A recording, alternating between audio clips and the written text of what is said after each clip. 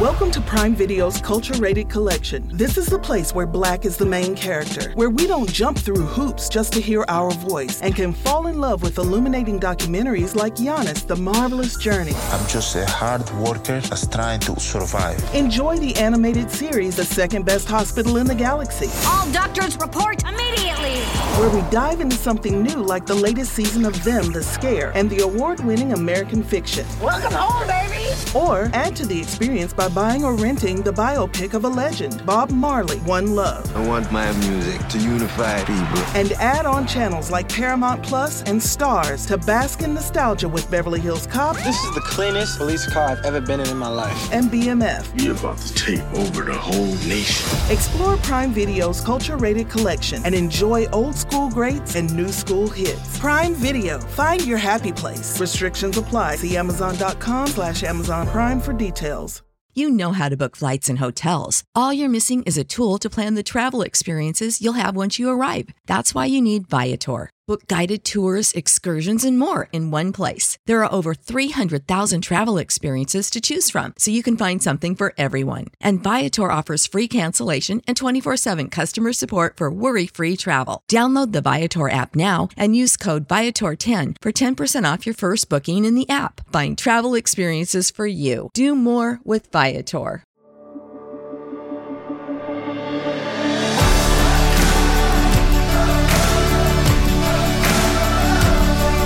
Welcome to the Gravity Leadership Podcast.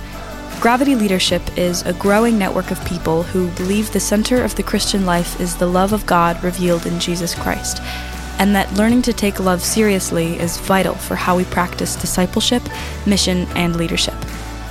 The Gravity Leadership Podcast explores, in practical ways, how to root our lives and our leadership in this love that holds all of us and everything together.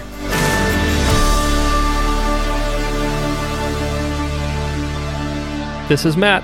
This is Ben. Hey, welcome to the Gravity Leadership Podcast, friends. We are excited to bring you this episode. It's not an interview this time. Listener email about how to gospel our kids. If we don't just teach them the Romans Road or the four spiritual laws, and we want to talk about this kingdom gospel or this allegiance to Jesus gospel, how do we do that? So Ben and I give some thoughts about what we're doing, experimenting with in our family, and we're going to get to that in one shake of a lamb's tail. One shake of a lamb's tail. We got some events coming up in Michigan. For some reason, we're coming to Michigan in February and March. So check those out. Enneagram, parenting. The best time of the year to visit Michigan. Best time of the year to visit Michigan. So check those out in the show notes. We also got an Enneagram coming up in Kalamazoo, which is also Michigan. So we're going to be all over Michigan. Yep. Isn't that crazy? We got it covered. Fun. We got it covered. That's probably it. Yeah, friends, that's it. Welcome to the podcast. Enjoy. Get ready.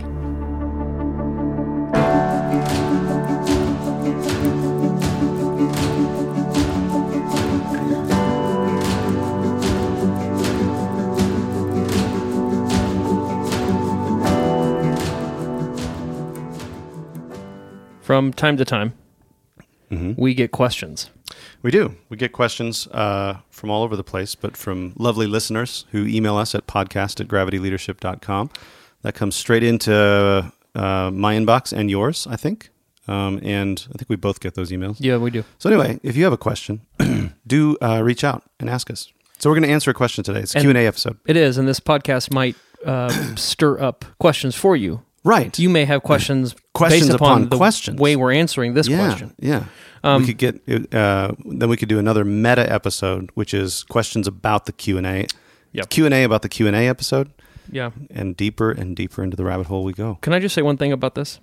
About what? Before this start, episode? Yeah, before just Q&A. Like Q&A. A friend of mine talks about that he doesn't do Q&A. He does Q&R. Q&R. Questions and reflections or questions and responses. Yeah. So I do think there is... I want to just say that I don't have any grandiose designs to answer this thing, like put it away, settle it once and for all, tell you what to think. Yeah. But here's some things that your question provokes for me. Yeah. And I think it spurs on the conversation rather than closes it off, shuts it down. You could write this down, put it on your shelf. Yeah. You know, I just read a book summary about a book, not to get us too far afield here, but I read a book summary about a book called Conversational Intelligence, and the author talks about this. I want that. It's a great book. Well, at least the summary said so. But she talks about how there's different ways of conversing, kind of like exchange, and then like the most distrustful way, I'm going to butcher it here because I don't have it in front of me, but the most distrustful way is just the exchange of information, and that's like Q&A. That's maybe what most of us think of when we think of Q&A, is like exchange of information. Here's what I know. What do you know? Right? We just exchange information. And then there's the exchange of power, which requires some trust, where it's like we're seeking to influence or persuade. But she says the highest level that we should aspire to is the exchange of energy, and that it's less of a persuasive thing and more of a connecting thing. And so it's share and discover rather than argue and persuade, rather than inform and tell. Share and discover. Anyway, I was reading that and I was like, that's kind of the posture we try to train people into in their leadership. So they're in their leadership, they're not just telling people what to do or trying to persuade people to do things, but they're actually discovering something new together in a conversation about what God is up to in their midst. This book should be in our suggested readings for year 3 GLA. Ben. We should. Yeah, we should be. It also sounds like the devil's tool down the slippery slope to relativism. Well, I have some questions, young man. Yeah. It's not the only legitimate form of conversation. That's another fascinating part of the book. All right. I think we've answered that. Depending on trust level. So glad you wrote in this question. We do have a question from a friend it's been a long-time friend of mine. His name's Rich. I believe he and his wife are supporters of the podcast and of Gravity Leadership. And he writes this: "It's been pretty funny that your podcasts have more than once, quote, read my mind. Just last week, I was having a bubbling up of questions and concerns about how to boil down the gospel that I've been slowly getting to understand over the last 12 years. I think, Matt, you use the phrase to gospel, and it's what I am wanting to do more and more. Funny enough, I tuned into the podcast last week and listened to your interview with Matthew Bates about his book, Gospel Allegiance." Great podcast, by the way. It was. We did a couple of those with Matthew Bates. So I heard about the book a couple days ago from our friend Thomas, who suggested we do a reading club small group discussion around it. Anyway, Thomas and my discussion brought up the topic of the old Roman road. String of passages. Romans 3:10, Romans 3:23, Romans 5:8. I think there's a Romans 10 passage in there too. And it lays out the plan of salvation. Yeah, as I reflected later, I realized how formative these scriptures were in my youth. So much so, I really can't deprogram them from my understanding of the core of the gospel. Instead, I was wondering if you guys happen to know if someone has done the work of plotting a new line through the scriptures that can serve as a way to reshape the Romans road and or provide more signposts to children as they grow up into their understanding of the gospel. So what Rich is asking is, he grew up with this boiled down, distilled kind of plan of salvation, the Romans road. Wages of sin is death. The free gift of God is eternal life in Christ Jesus, right? You can't do anything about your evil. Right. When we were yet enemies, Christ died for us. If you believe in your heart and confess with your mouth that Jesus Christ is Lord, you'll be saved. I mean, that's a real quick off the top of my head. Which means avoid going to the bad place. You get to go to the good place. Yeah.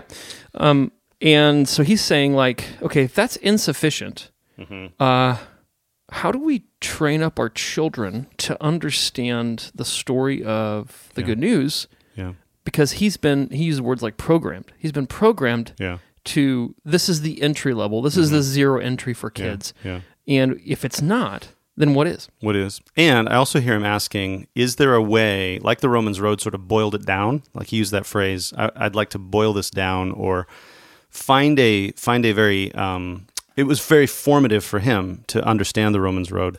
So he's saying, like, is there a way to, rather than just have your kid listen to a 4-hour lecture on, the history of salvation and what that means in the Old Testament? You know what I mean? Like, are there formative ways to help kids understand the gospel that could be maybe, into adulthood as formative as the Romans road was for him? Yes. So let me try to give a summary of how I want to respond to this, and then we can unpack it.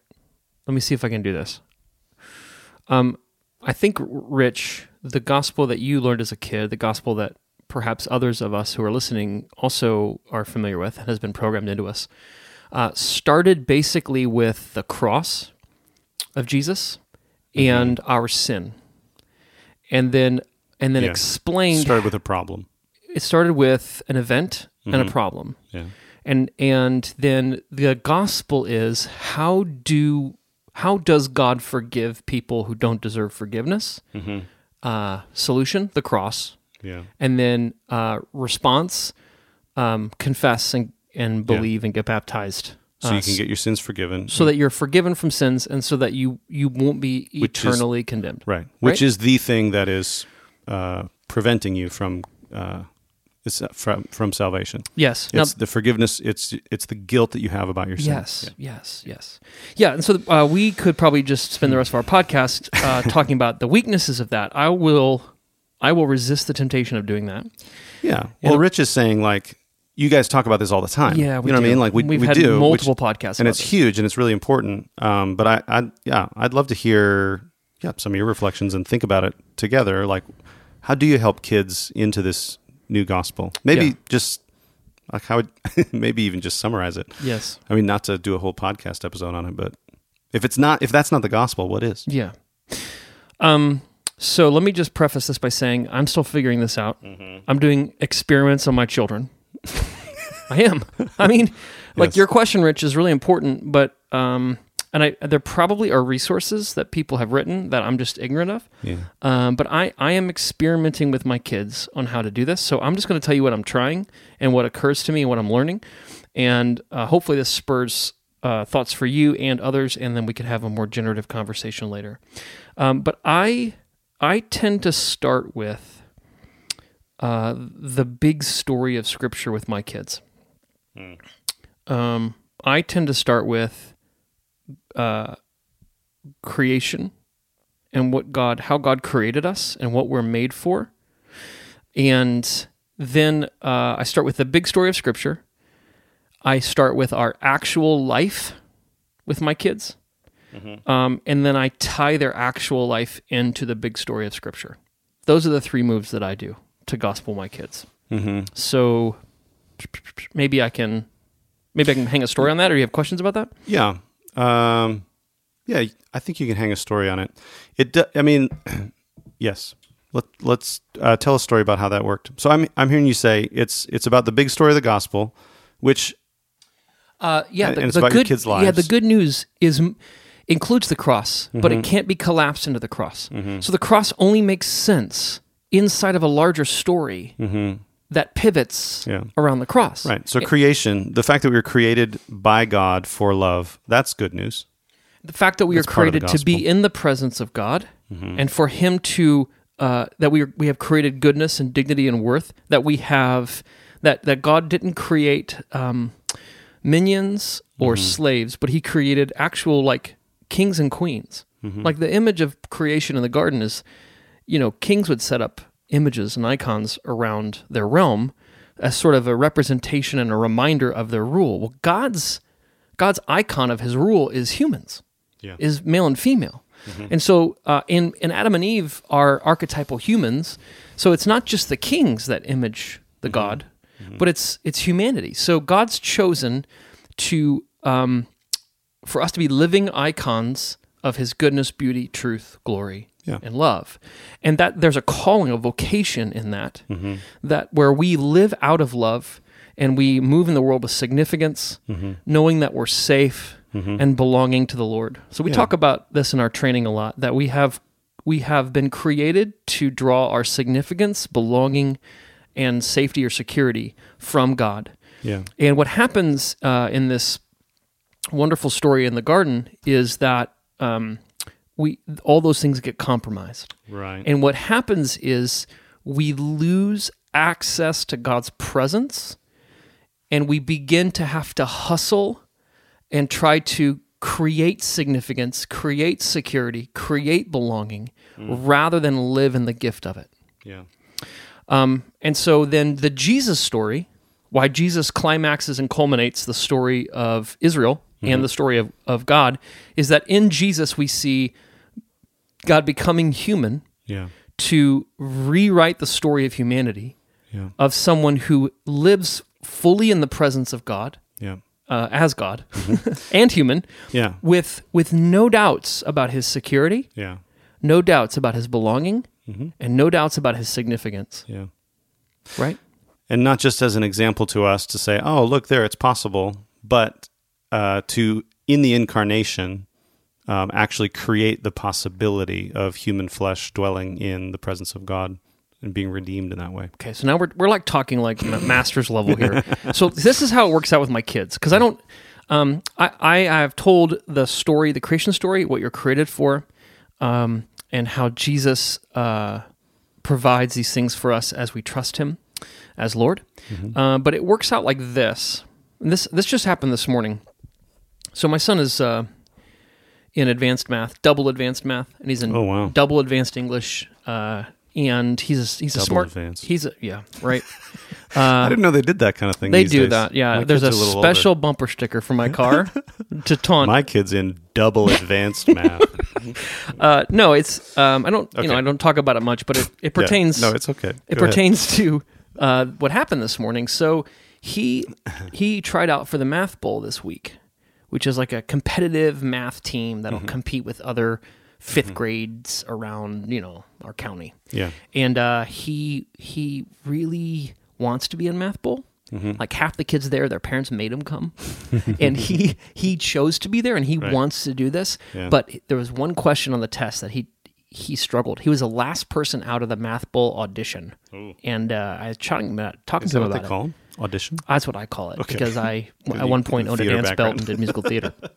So he was a little. He had some consternation about it. He was a little like, I'm driving him home, and he's like, "Yeah, I really want to get it, but this one question." He's like explaining the question to me, and his math is already way beyond my math. Yeah.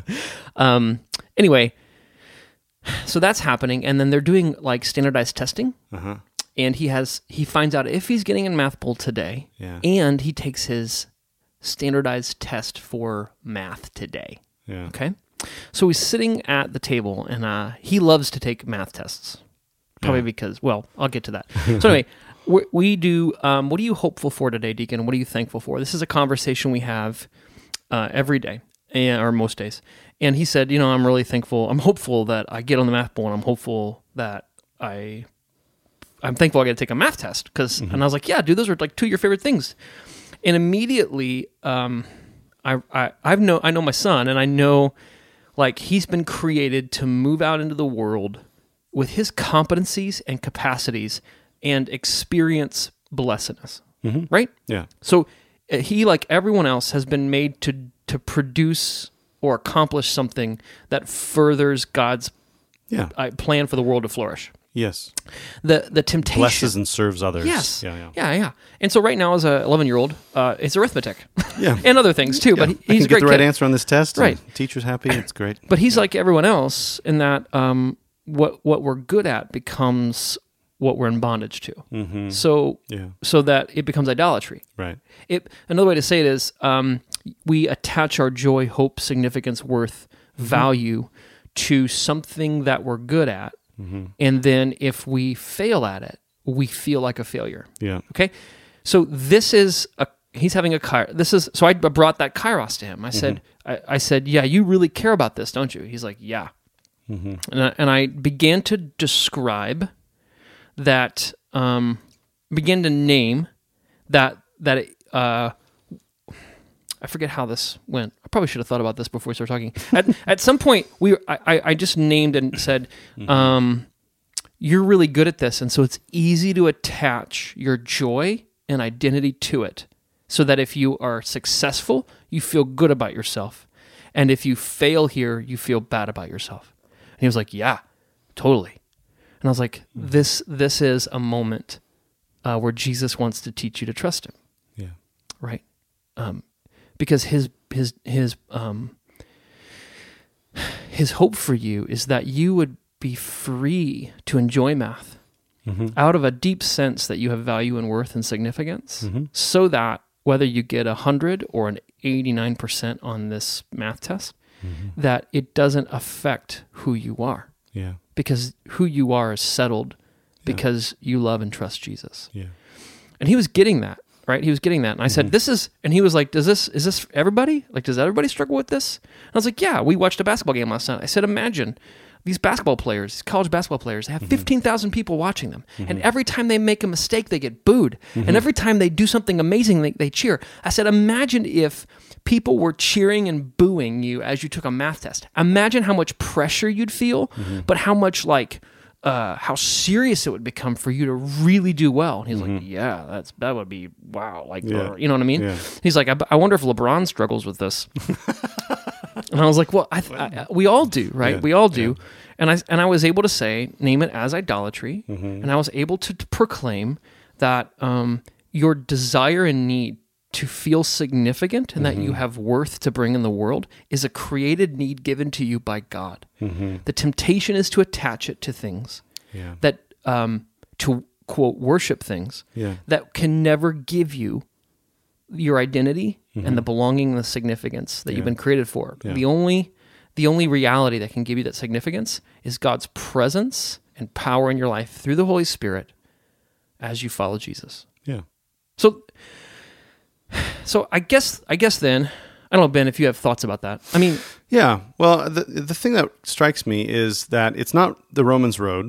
You know what I mean? Like, it's not a collection of Bible passages that you can sort of teach your kid abstractly.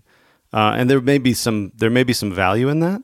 But I think that what you're describing is going to be more formative for our kids than only giving them some sort of, new Romans Road, so to speak. So part of what I'm hearing is like, I imagine that there may be important phrases and important scriptures that emerge for your son out of your conversations with him as you kind of take, as the parent who knows a lot more about this, as you take the grand story of Scripture and the gospel, and then you help your son find places in his own life where he's not believing it, so to speak. You know what I mean? Like where he's not trusting Jesus, where it's like, oh wow, this is evident here that your temptation here is to trust your math skills to give you worth and value. And so anyway, so I was just going to point that out, that I think we want something like the Romans Road. Yeah. But I don't think anything replaces us being able to sort of, out of the soil of our children's lives and the people we disciple and people we talk to, that's where I think, rather than having an abstract picture of the gospel and then trying to apply it to my life from a top down, there's a bottom up sort of bubbling up of, and this is what we train people to do in Gravity Leadership Academy. Like we notice those places in us. Why does this bother me so much? Why am I so excited about this? Why am I nervous about this? We notice those places, and those places become places where we can hear good news that's concrete and specific for us. And I think from that place, then maybe we could expand things into,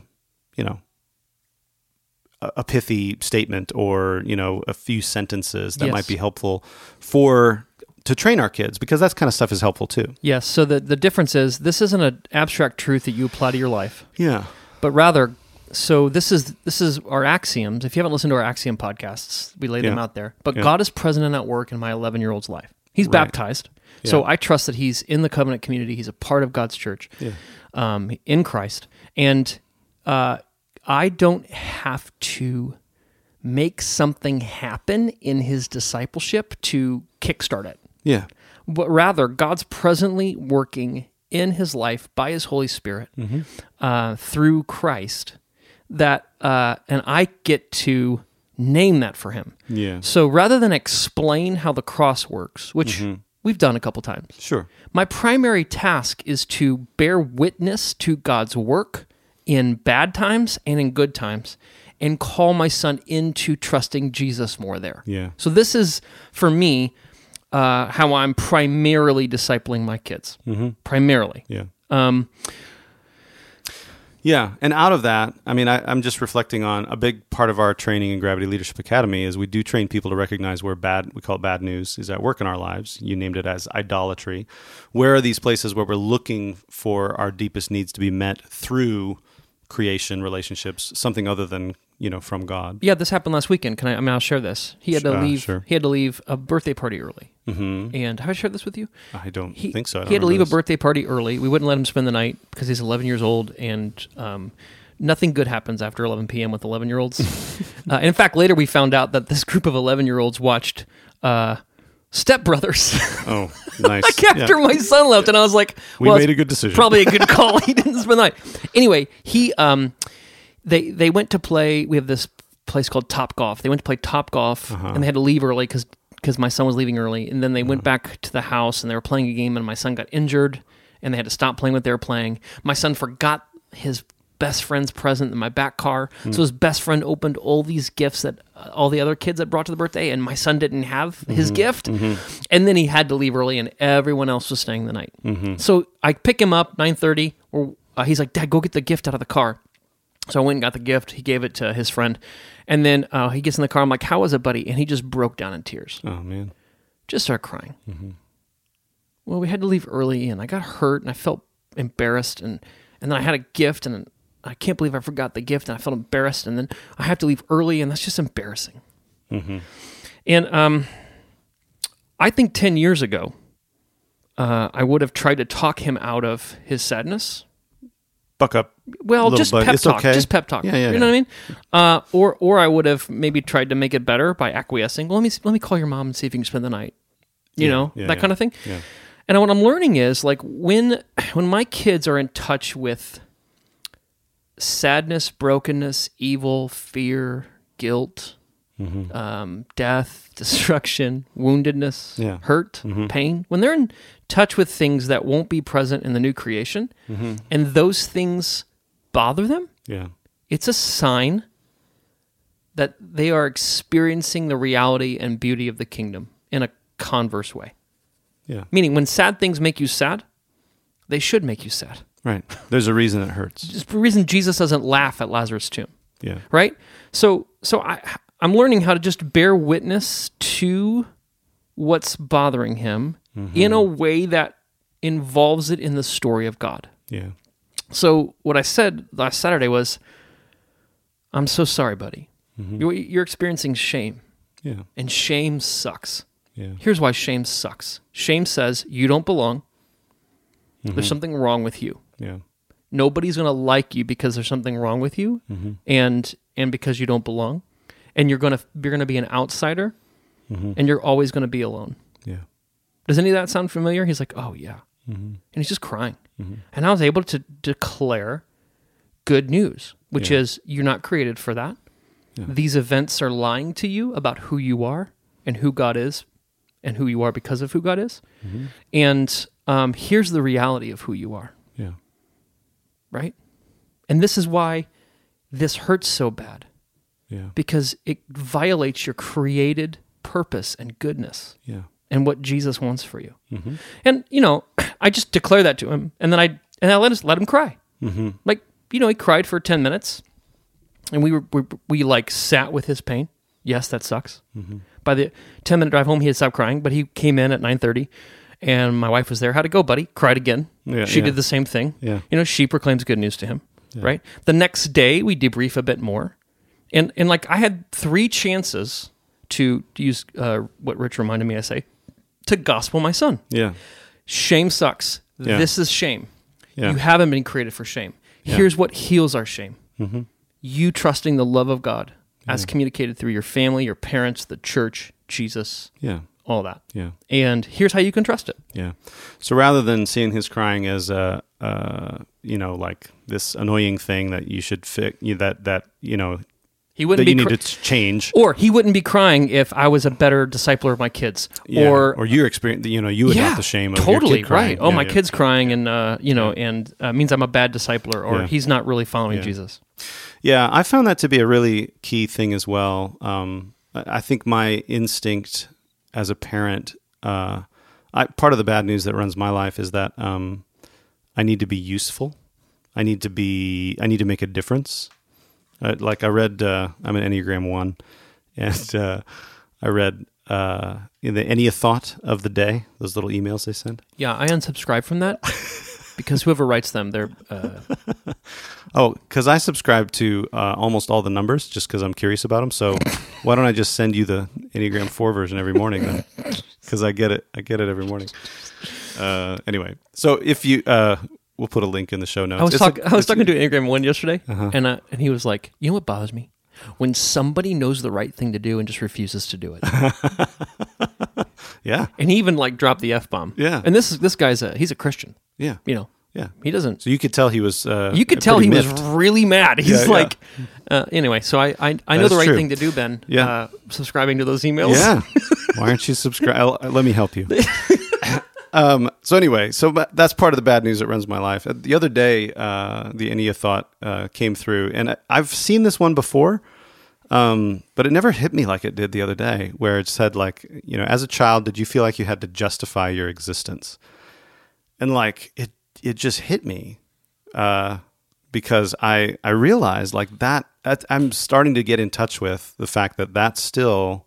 in a lot of social situations, that feels so true to me. Yeah. I have to be useful, helpful. I have to be able to make a difference here. Yes. I can't just be here if I'm weak or if I'm ineffective or if I'm not teaching or educating or doing something helpful for people. I can't be here. Yes. So this is 14-year-old Ben. Let's just picture him. Acne. I never had beginning acne. to have weird body odors. Probably true. Gang, probably true. A little gangly. Did you grow a mustache? No. Oh. When I had a full beard though when I was 16. That's the good Sternke genes. Most of high school, I had a goatee back then. No, I mean you were raised in a Christian home, and you had probably heard about and assented to and could repeat with some alacrity. Sure. Justification by faith. Yeah, I understood grace. Right. Yeah. But here's the deal, everybody. Listen, when we tell our kids you're justified by faith and they memorize it and they believe it, it doesn't touch at all the schemes and hustles we use to justify ourselves apart from faith. Yeah. Each of us... It's an abstract theological concept. Yes. Yeah. So, I don't have any problem teaching my kids knowing abstract theological concepts, but we are fooling ourselves if we think... Adults can't even do this. Adults can't even attach abstract concepts to our tangible, concrete lives. Yes. Kids, there's no way they can. Yeah. And so, what you're just saying is, I was justified by my utility. Yeah. Right? My whole life. Yeah. Which, friends, is a spiritual condition that's untouched by the abstract doctrine of justification by faith. Yeah. Right? Right. My son is the same way. He feels like there's pressure. Anytime he feels like he can't live up to his own expectations that he's projected on other people. That's what they expect of me. Yeah. Which is ridiculous because he's, like I said, he's super smart, so he usually can perform. But that's part of the trap. Right. Yeah. Right. It works so good. Most of the time, people do appreciate my utility. Yes. Yeah. Because you are competent. Yeah. I've learned this is how I make my way through life. Yes. Is I can be good at things and people like that. So here's why I can be here. Yeah. So I was going to make this point, but I feel like this is a more important point. We focus with our kids on, and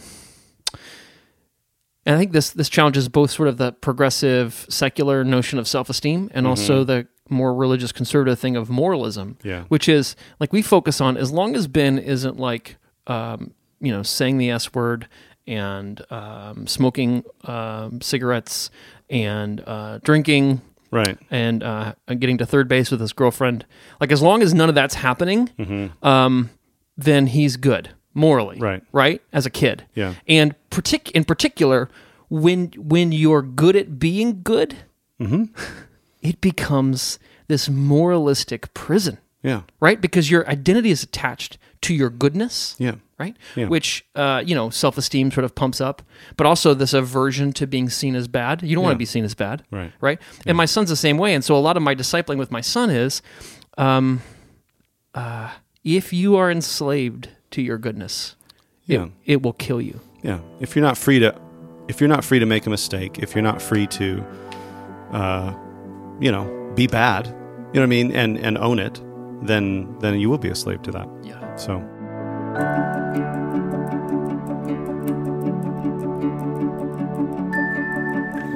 This podcast is brought to you by Gravity Leadership Academy, our 10-month online training intensive for Christian leaders who want to root their life and leadership in God's love and bring lasting transformation to their culture. In Gravity Leadership Academy, you'll learn the real-life practicalities of how to notice God's presence and activity in and around you, so you can participate more fully in God's life and mission, and open up space for those around you to do so too. We've worked really hard to make this training in missional leadership practical and doable. To find out more about Gravity Leadership Academy, visit gravityleadership.com/academy.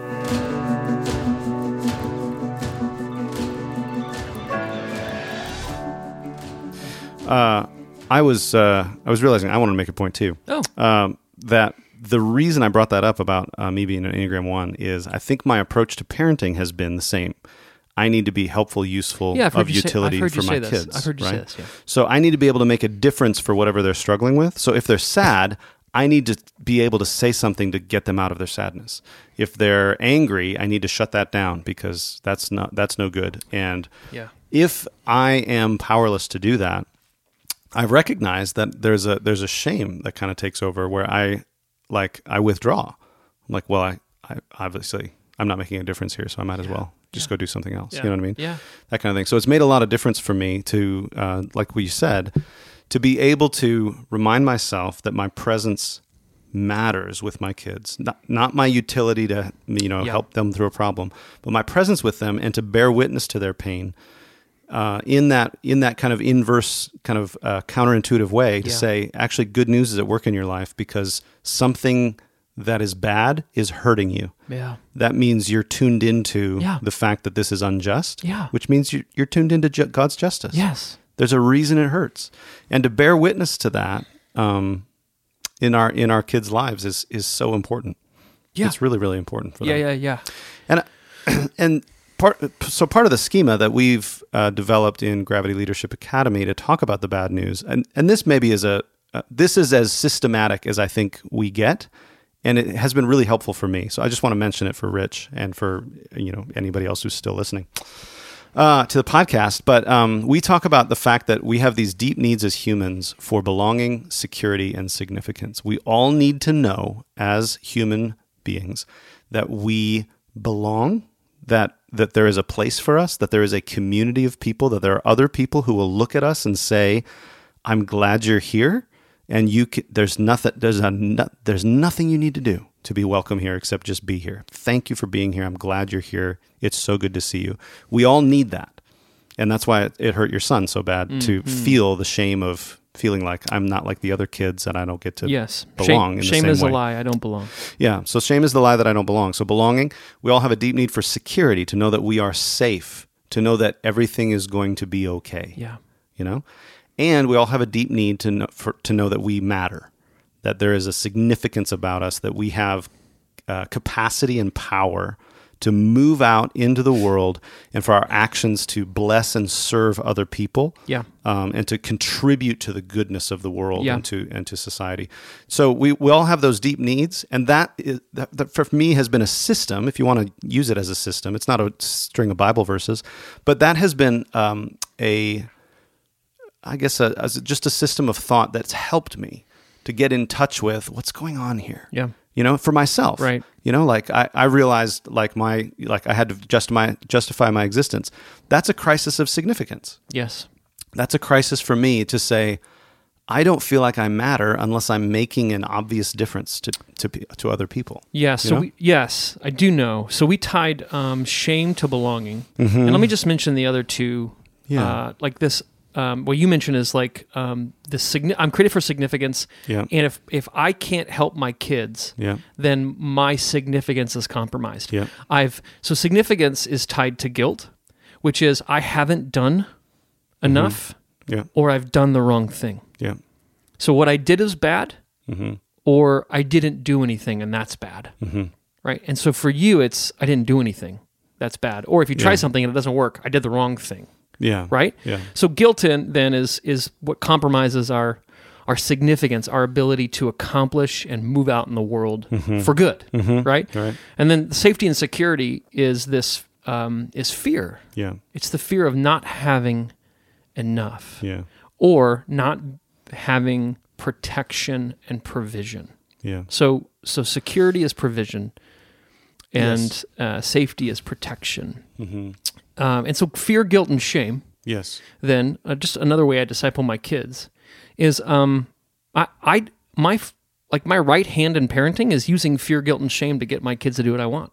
Mm-hmm. Like that's what comes out of my body. Or to put it like in the best terms possible, to do what's good for them. You know what I mean? To get them to, I've got to get them to be righteous and to do the right thing. Stop fighting with your sister. What do I employ to get you to do that? Right. Right. It's a good thing. So, but yeah. But the irony is we're using fear, guilt, and shame, these evidences that we're trusting the wrong thing. Yeah. Yeah. So I think that there's healthy expressions of fear, guilt, and shame. Mm-hmm. So if I do something that's dishonorable, that hurts other people, and I feel distance from them because of that, like it's good to feel shame about that, right? It's good to experience the shame of I have compromised this relationship. Yeah.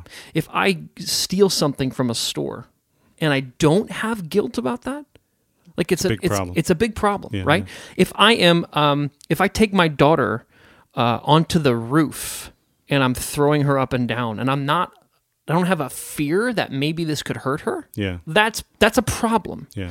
So fear, guilt, and shame are actually signposts that we need to turn and come back into the presence of God. Mm-hmm. The problem is when there are also the things that, and this is part of the big story, there are also the things that Jesus resolves and solves. Yes. In his life, death, resurrection, ascension, and the giving of the Spirit. Yeah.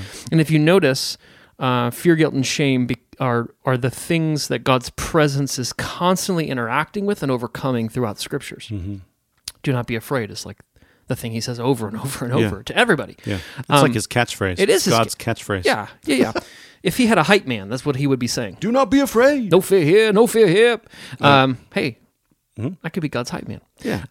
So all that to say, apply for the job. The problem becomes when I employ or use the things that the gospel, the good news about Jesus, says that Jesus resolves our fear, guilt, and shame as we trust him. But when I use the things in parenting that Jesus has resolved, as motivations for my kids to do the right thing, or just out of my own crap, right? You know what I mean? I just want some peace and quiet. Just leave me alone for a bit. I want to adult for like 2 seconds. That I am actually, I'm actually anti-gospeling my kids. Right. I'm teaching them to move and motivate out of the center of shame or guilt or fear, rather than learning to trust the love of God revealed in Jesus as the center and core of their heart, desire, want, motivation. Yeah. So just another thing, like if my kids are experiencing shame, guilt, and fear, I'm 43 and I miss how that stuff runs in my life. I was probably in my 30s before I was able to name most of that. Yeah. So part of the way I gospel my kids is I just say, that's fear. And that's a tool of the enemy that will destroy your soul. Yeah. Like that, you aren't created to live in fear. Yeah. Yeah. And just help them identify the places of their life. And then the message isn't, well, you better stop being afraid so God can draw near you. The message is, in that fear, the reason you can perceive it, the reason I'm naming it, is because God is with you right here. Yeah. And he wants to help you trust him. Yeah. And he's, the gospel is like, you already have the thing that your fear is trying to encourage you to move toward.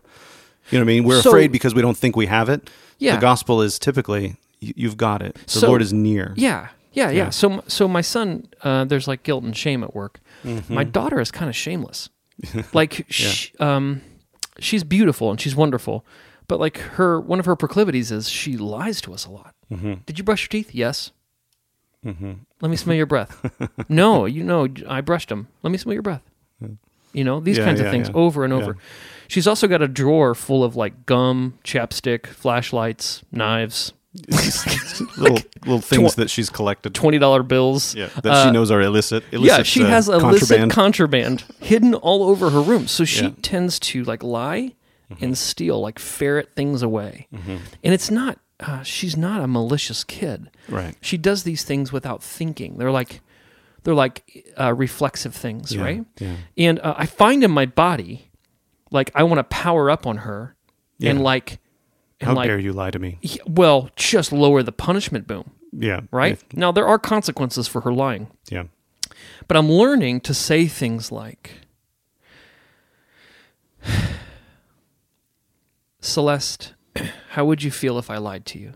Mm-hmm. If I told you we could go on a date tomorrow and then when you woke up said I lied, that's not true. How would you feel about that? Mm-hmm. You know? Yeah. And she says, bad. Mm-hmm. And I say, well, it's because we can't love each other unless there's honesty and truth, right? Yeah. I would be violating love if I lied to you repeatedly. Yeah. And I said, there's no love without trust. Mm-hmm. You want to trust me, because if you can't trust me, you can't love me. And I want to trust you. Mm-hmm. So like the good news for her is it's safe to tell us the truth. Yeah. And you will be provided for. Yes. That fear you have right. that you won't have enough, that if you don't hide this chapstick in your drawer, your lips may be chapped in 2024 and you won't have any chapstick for them. Yeah. Like, we will take care of you. Yeah. If you tell us what you need, we will take care of you. Yeah. And so I tell her this every night when she goes to bed. I just say, you will be provided for. It's our joy to take care of you. Yeah. You can trust that you have enough. Yeah. Right? Yeah. And I feel like that does better work than grounding her for 2 weeks when she steals something.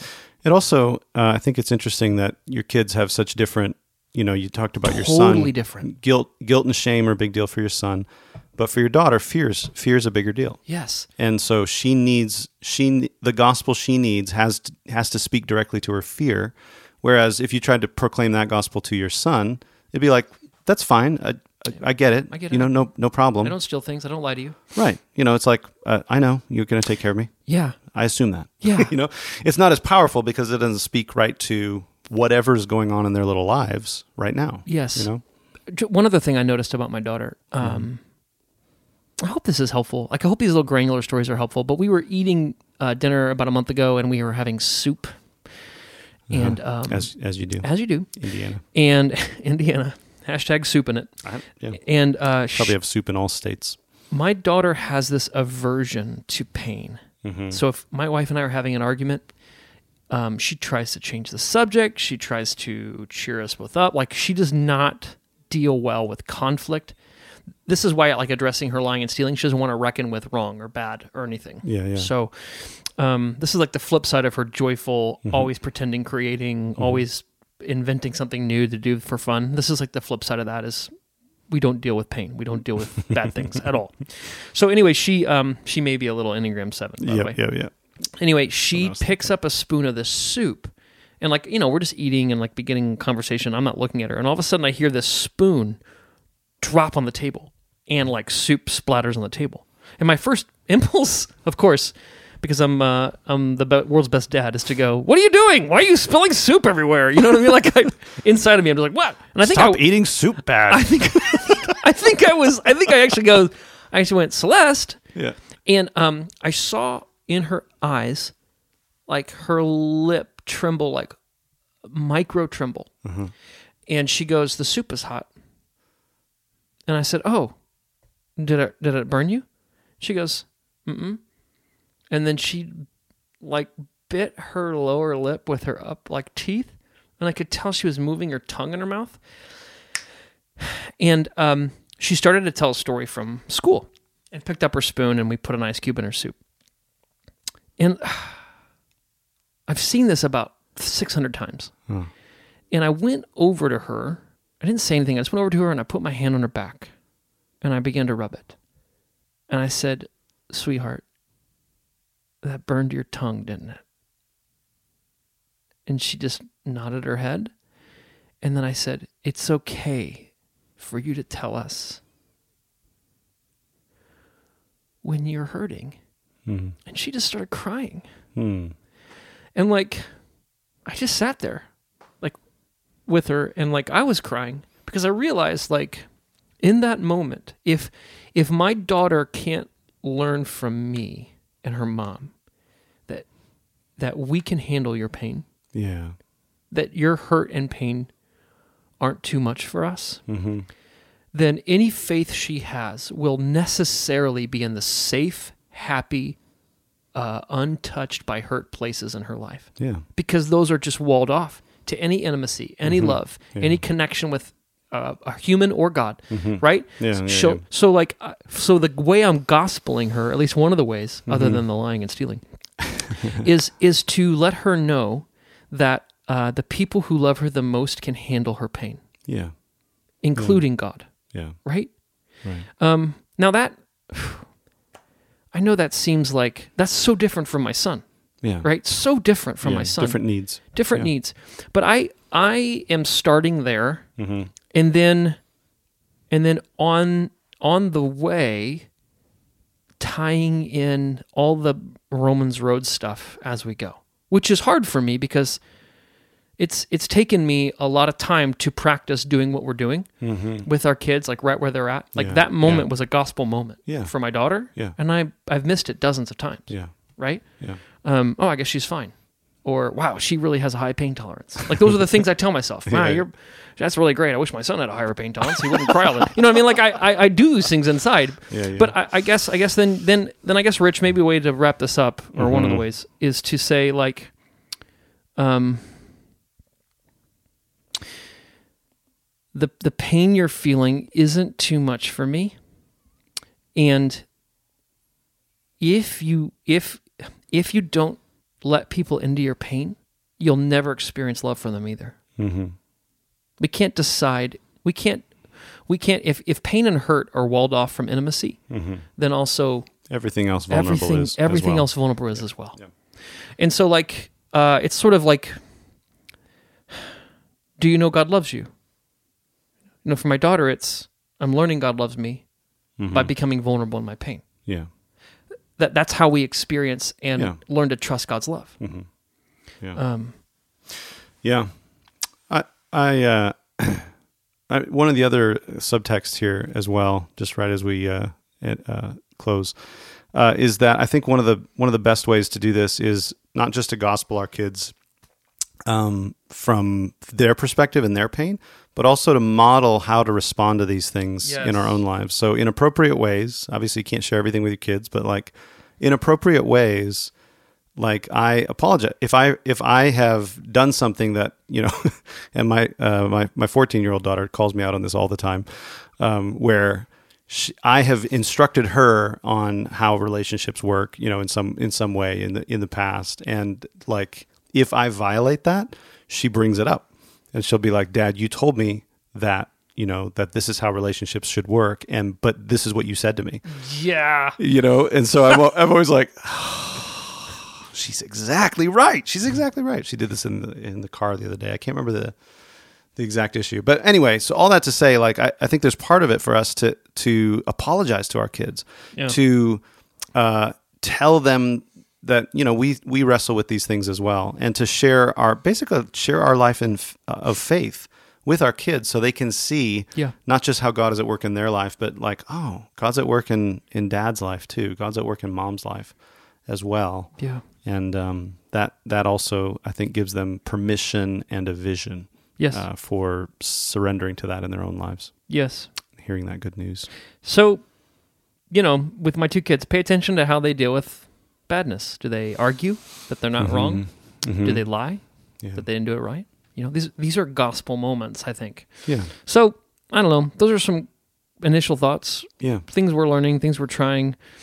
I'd still love to become more maybe intentional about not just training as we go, but teaching these insights that people like Matthew Bates and others are teaching us about this larger story and giving allegiance to Jesus as Lord. Yeah. I'd love to work more systematically on how to teach that to our kids. Yeah. I think that's really important. Yeah. So if you know of resources or things have worked for you or been beneficial to you, please reach out, let us know.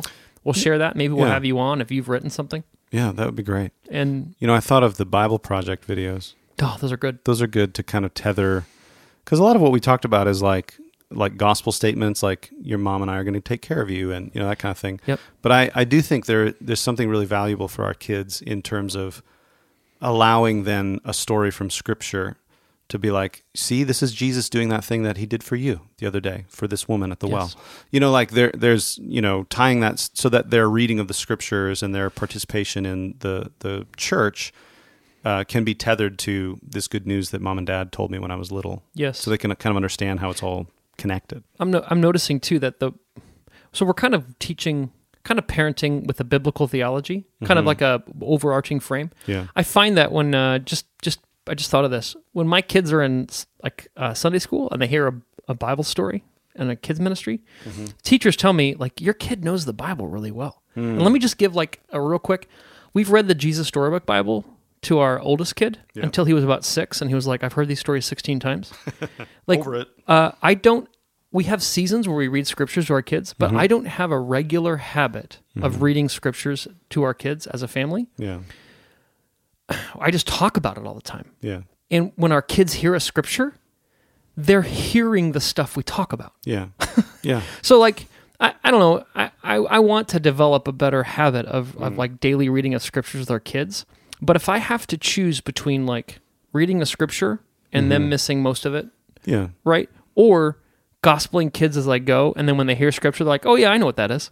Yeah. I take the second over the first every day. Well, I'm not saying you should choose. I really do want to have a better habit of reading scripture. Yeah, yeah. But when you have an 11 and a 7-year-old, how to do that with both of them is tricky. Yeah. But I think that is because what's the point of reading scripture, right? Is basically to get us into this story, you know, ourselves, to begin to live it, to participate in the life of God. And so if kids have a habit of knowing how to do that and knowing that there's good news for them in the midst of their pain and their hurt, their fear, guilt, and shame, then I think it's probably going to make them more apt to be interested in Scripture, you know, because it'll be like, oh yeah, this relates exactly to where I'm at. Yeah. Right? This isn't just a weird old story about why did the rich young ruler go away sad? Oh, I know why he went away sad. Mm-hmm. Yeah. Right? Because everything he was good at didn't impress Jesus. Yeah. And he had to like lay down what he was good at in order to receive Jesus. And he couldn't not attach his identity from what he was good at. Yeah. Like, I know what that's like. Yeah. I know that's hard. I know that. Anyway, those are some thoughts. It's hard to talk about this too. Like, I mean, I don't know. We don't have this figured out. I mean, we have like mistakes we've made in parenting. Like, we should maybe do a mistakes episode in our practitioner podcast, just so you guys can hear the other side of the story too. Yeah, right. You know, like it feels bad, like using our own. I'm just telling you what I'm doing and some of the breakthroughs that are happening. Yeah, but we're still figuring it out. Anyway, absolutely.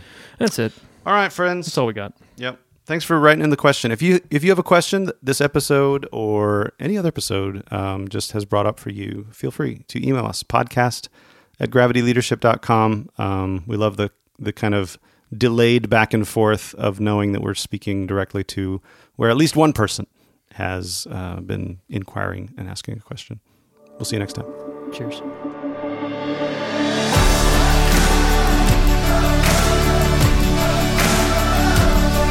Thanks for joining us for this episode of the Gravity Leadership Podcast. Our show is produced by Ben Sternke, Matt Tebbe, and Ben Hardman. Aaron Sternke does our mixing and mastering. You can check out his work at aaronsternke.com. If you find our podcast helpful, share it with your friends in person and on social media. And don't forget to rate and review us online, as well as subscribe so you don't miss an episode. You can join our Gravity community for free at gravityleadership.com/join. You'll get our latest content delivered straight to your inbox, as well as an email most Fridays with curated links to articles we found interesting or helpful. To join us, go to gravityleadership.com/join. And hey, we'd love to hear from you. Ask a question, make a comment, send us an idea, a recommendation, recipe, whatever. You can email us at podcast@gravityleadership.com. Catch you next time.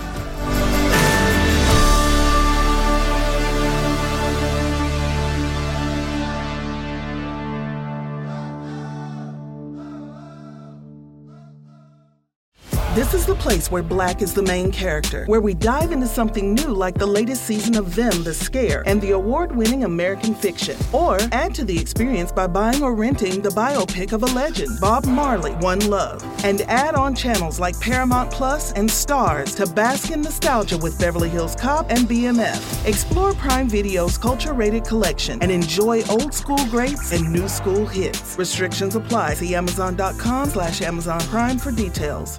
Sick of being upsold at gyms? My guy, you're currently a base member? For $90 more, I can upgrade you to our Shred membership. For $130 more, you'll be a Swole member. And for just $300 more, you'll reach Sweat Platinum. At Planet Fitness, you'll get energy without the upsell. Never pushy, always free fitness training and equipment for every workout. It's fitness that fits your budget. Join Planet Fitness for just $1 down and $10 a month. Cancel anytime. Deal ends Friday, May 10th. See Home Club for details.